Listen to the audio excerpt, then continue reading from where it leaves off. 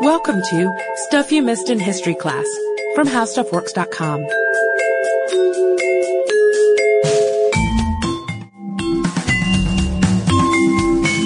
Hello and welcome to the podcast. I'm Sarah Dowdy. And I'm Deblina Chakraborty. And in case you haven't noticed, we like themes, and this is not going to be an exhumation-themed episode, but we also like royal pretenders. They seem to come up a lot. Especially we like them when they're not just pretending to claim a throne, but actually pretending to be someone else. A double pretend. Yeah, a double pretend. Imposters as well as pretenders. And today we're going to be talking about a 10-year-old boy named Lambert, and because he was a pretender and an imposter 2 times over, you probably haven't ever heard of him before. Yeah, but the interesting thing about him is that for a brief time he had this cooked-up claim that threatened the security of the Tudor line, major line in English history. But just getting going at this point. And his defeat marked the true end of the War of the Roses. Yeah, it's not all over on Bosworth Field like you might think. But because it's also almost St. Patrick's Day, we've picked a subject that has a little bit of Irish influence on it too. Obviously the story ends well for the Tudors, not for the Irish, but it's still interesting to learn a little bit about this history between the two countries and find out why Ireland's chancellor would throw his weight behind a claimant who was obviously a fraud. It's going to be a curious question to answer, I think. It definitely will. But first, let's take a little look at the War of the Roses. Now, we get requests all the time to talk about the War of the Roses, and this is not going to be that episode, so don't get too excited if you're one of those fans. But we are going to refresh your memory just a little bit about what happened. So the wars took place between the houses of York and Lancaster in the 1400s, and what happened was a York claimant eventually came out on top, Edward IV. Yeah, and I mean, there were a few bumps in the road even once Edward IV was the guy who won in the end. He had to execute his own brother, supposedly in a vat of wine. That's the old Shakespeare story, apparently. What a way to go. Yeah, indeed. That was George, Duke of Clarence, and that's an important name to remember. We're not going to toss in, there are a lot of names here, and we're going to only mention the ones that are important, but that's one to remember. But aside from having to execute his own brother, Edward IV was a really popular king. He was a very good fighter. He was never defeated on the field. So it seemed like things were going pretty well for his line. Plus, he had 2 sons. Unfortunately for the House of York, Edward up and died before those 2 sons came of age. Yeah, and the rest of it you probably know from Shakespeare. Edward IV's older brother comes in at this point, Richard, the Duke of Gloucester, and he locks the boys in the Tower of London. So if you've ever visited the Tower of London or you're from England, you might have heard this story as well. At this point, Richard declares himself King Richard III, and the boys disappear. That's another one of your, most requested suggestions. What happened to the princes in the tower? Yeah, it's one of those things that I think really makes the Tower of London an exciting sight to see, even though it's kind of a really touristy site. It's fascinating for those scary stories you hear. But that was in 1483 and is one of history's great mysteries. Yeah, and not too long after that, though, Richard III was defeated in the Battle of Bosworth Field by this new guy, this kind of random guy. I mean, that's not a very historical way to put it, but essentially what he was, Henry Tudor.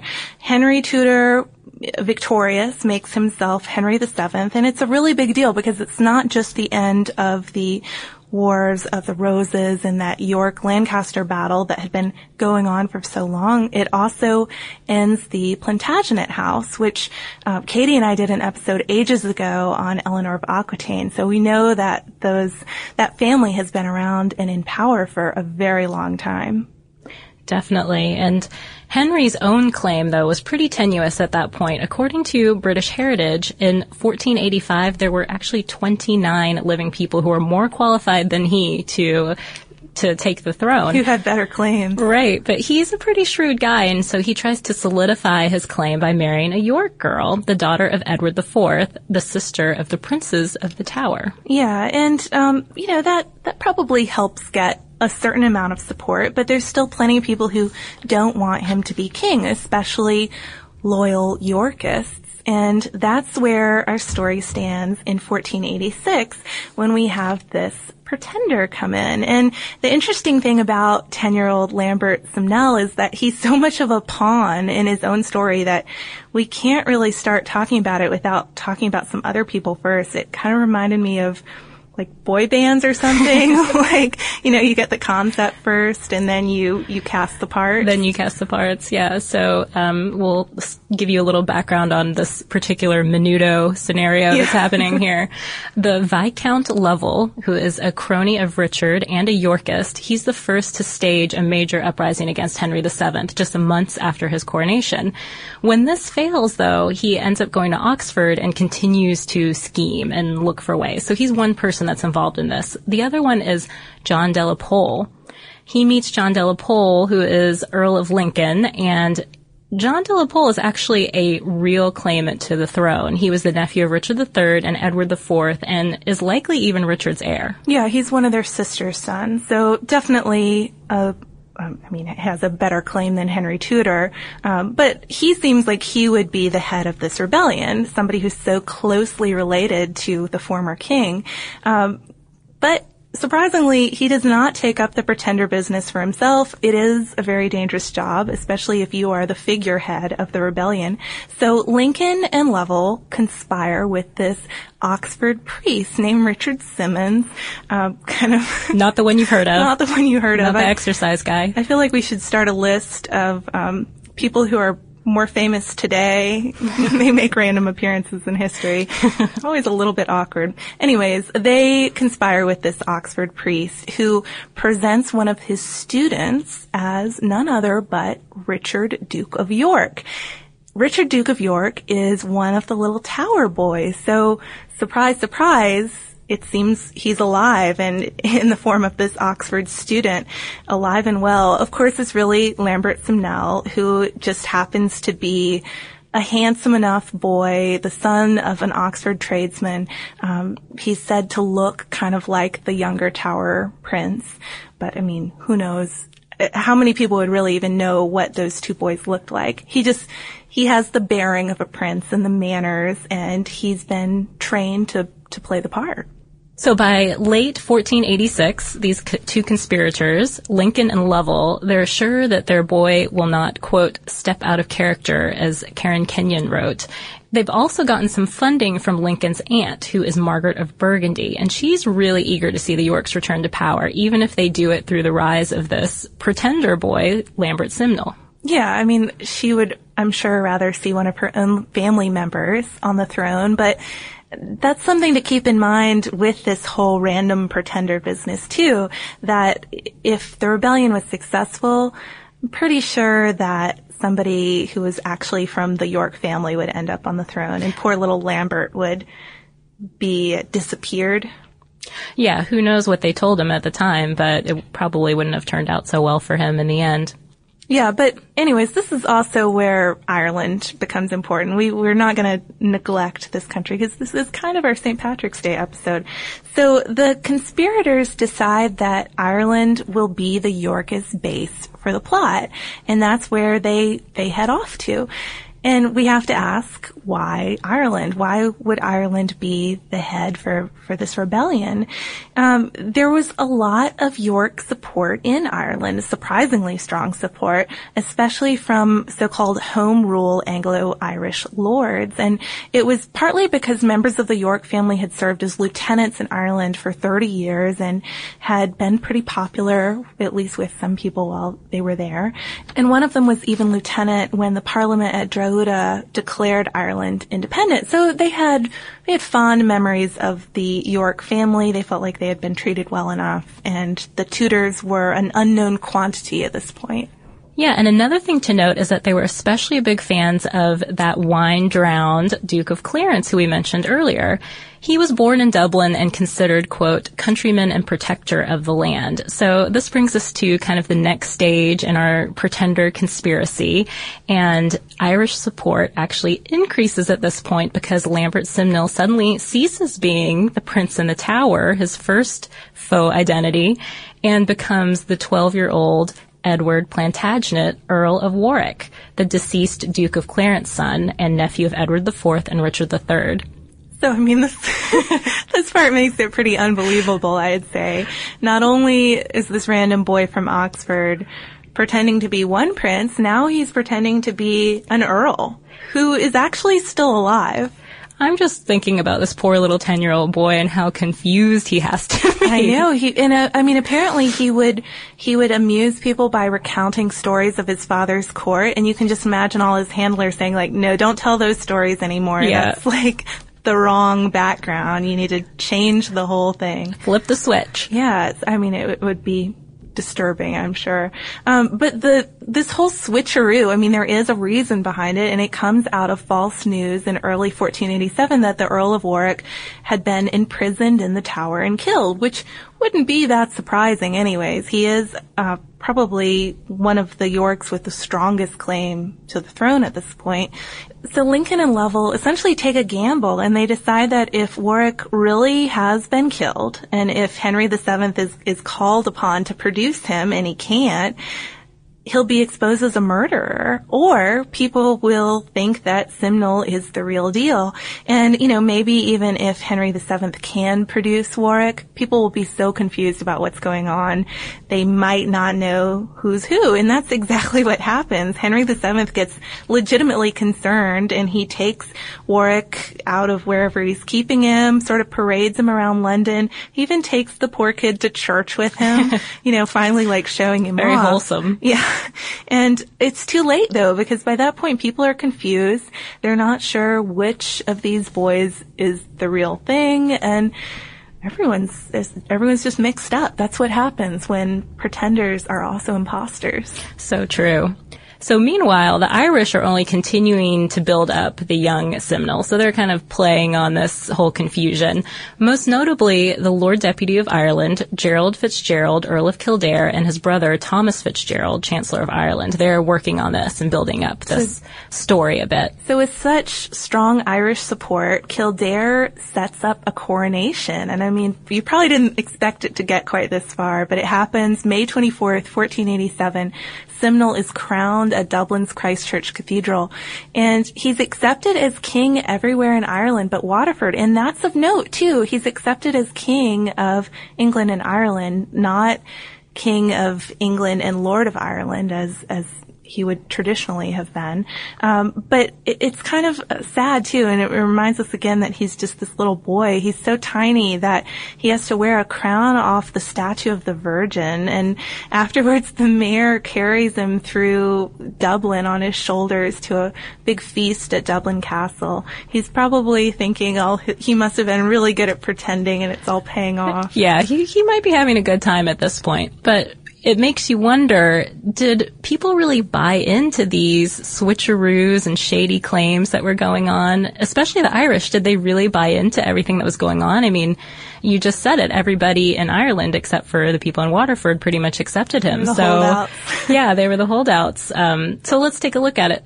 Well, most historians think no, that the Irish didn't really buy into it. It simply suited the purposes of the Irish Yorkists to play such a major role in this promising uprising. Yeah, you have this boy king, and if he's successful and you help put him on the throne, well then hopefully you get treated a little better than you might under the current ruler.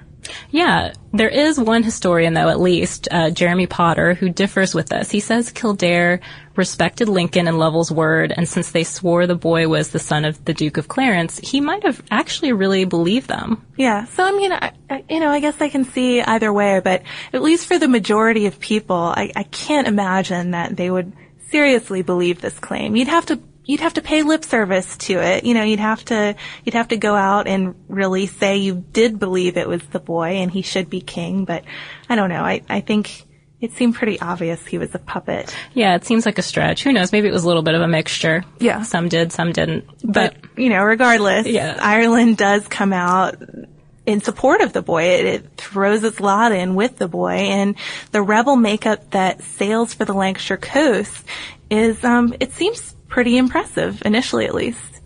Yeah, 2,000 German mercenaries under the command of Swiss Captain Martin Schwartz, paid for by Margaret, Duchess of Burgundy, of course. She's the money behind this whole operation. She's the money bags.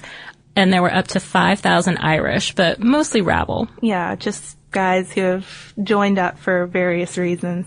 They're joined in England by more rebels and a few Scottish mercenaries, but this is where the first cracks start to show. Lincoln was definitely assuming that more people in England would join up, would come to support the York cause against the Tudors.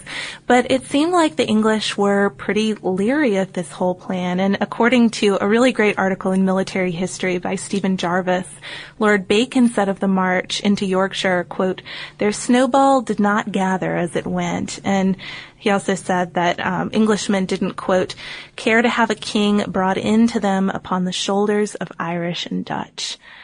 So that might have been a pretty big oversight on Lincoln and Lovell's part. But the king wasn't really doing so well with support either at that point. He was trying to rally people, and the rebels actually got 5 days to hunker down before the royalist supporters got there to challenge them in the first place. His main allies, the king's main allies at this point, are Henry Percy, Earl of Northumberland, and Henry Lord Clifford. But he's later joined by George Talbot, Earl of Shrewsbury, George Lord Strange, and John Cheney in Nottingham.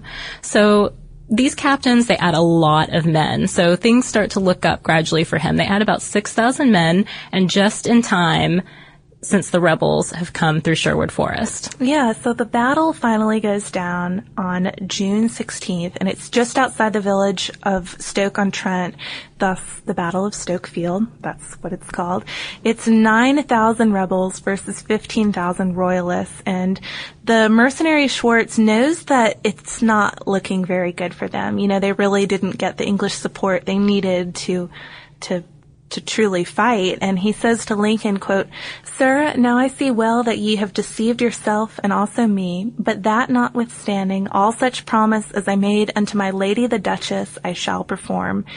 So the, quote, beggarly and naked Irish are a reserve. We called them rabble earlier, but just guys who are not really very skilled fighters, certainly not. It's not an army. Yeah, they're not an army. They're not well-equipped soldiers.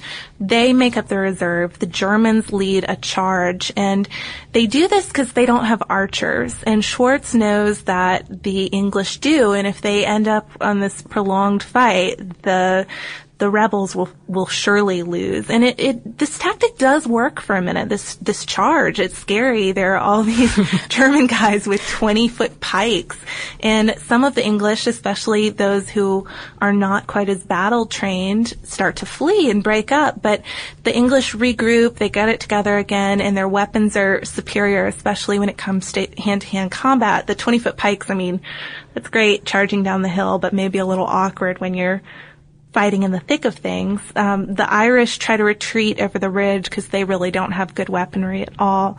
And the battle, according to Stephen Jarvis, becomes, quote, butchery pretty quickly.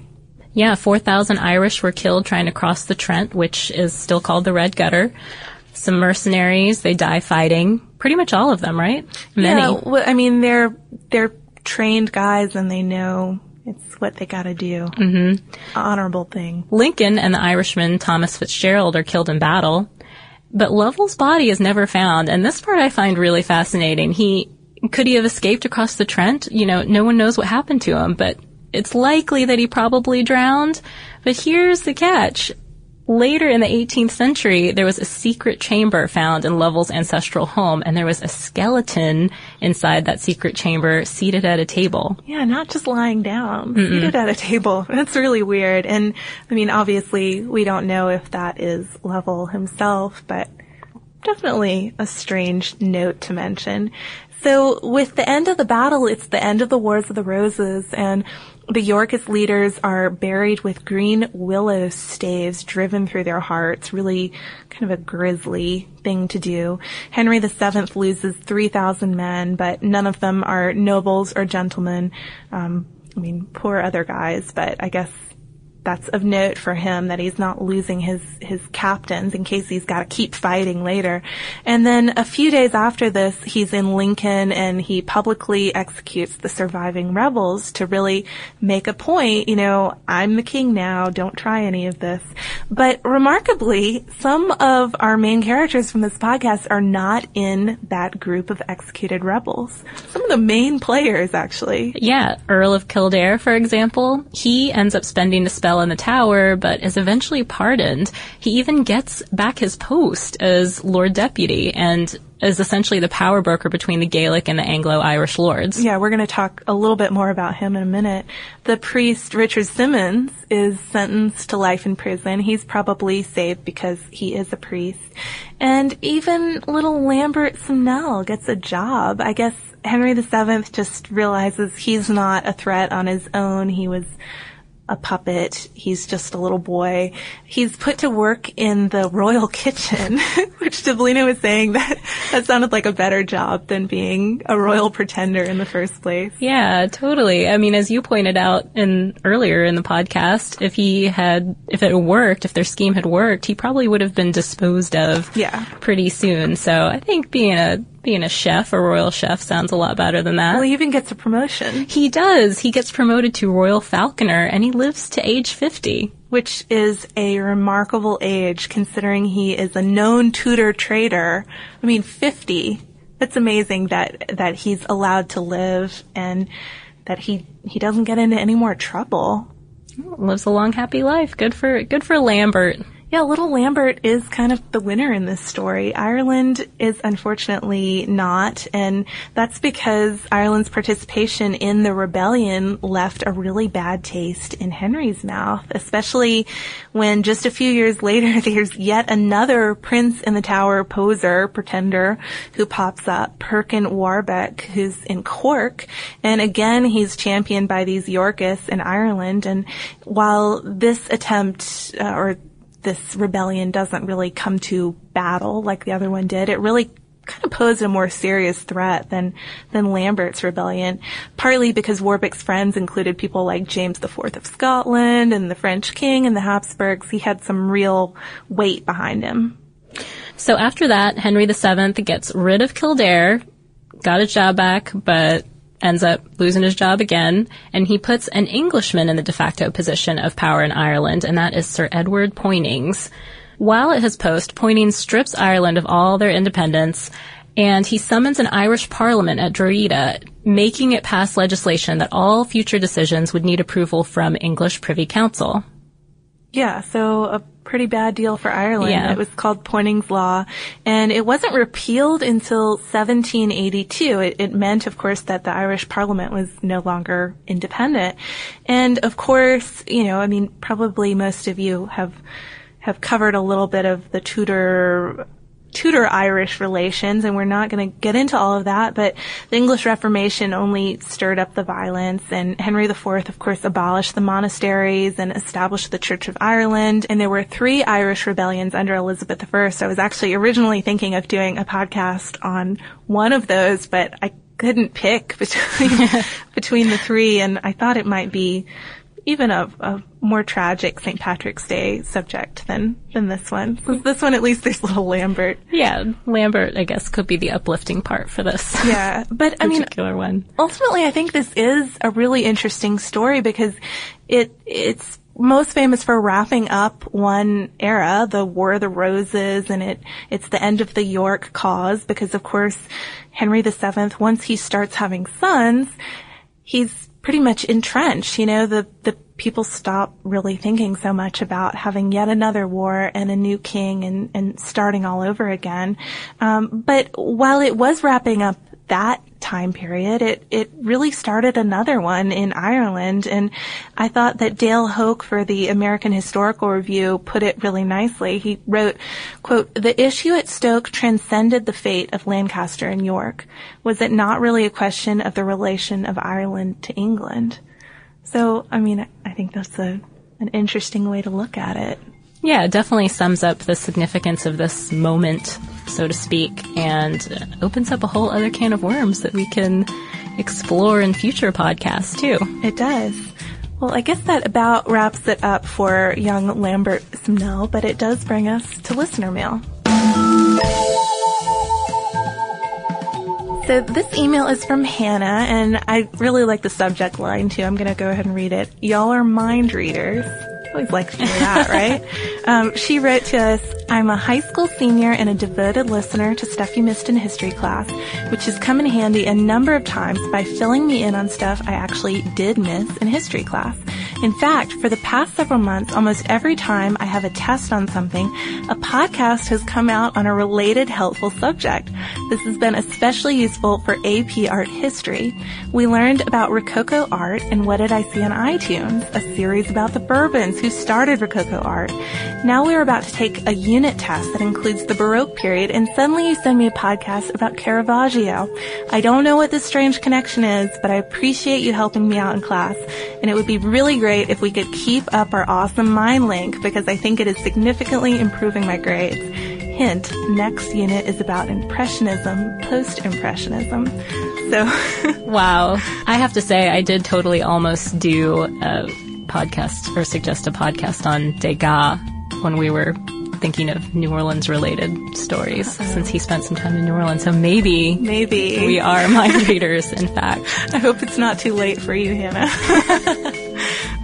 But yeah, it's always great to hear that we're helping somebody improve their grades. I mean, come on. Who doesn't like to hear something like that?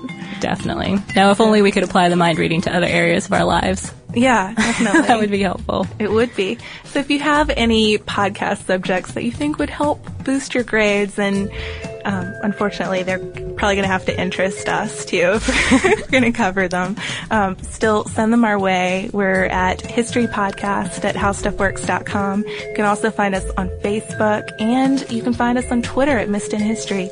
And yeah, I guess I just want to wish everyone a happy St. Patrick's Day. Have a great time celebrating however you do. And we also have blogs at howstuffworks.com. And I know last year, Molly from Stuff Mom Never Told You wrote a post on how to catch a leprechaun. So, I mean, that's really useful information. I'm sure the tips are still valid. Yeah, if you can find it on the blogs, I know it's still there. And do that by going over to our homepage at www.howstuffworks.com. For more on this and thousands of other topics, visit howstuffworks.com. To learn more about the podcast, click on the podcast icon in the upper right corner of our homepage. The How Stuff Works iPhone app has arrived. Download it today on iTunes.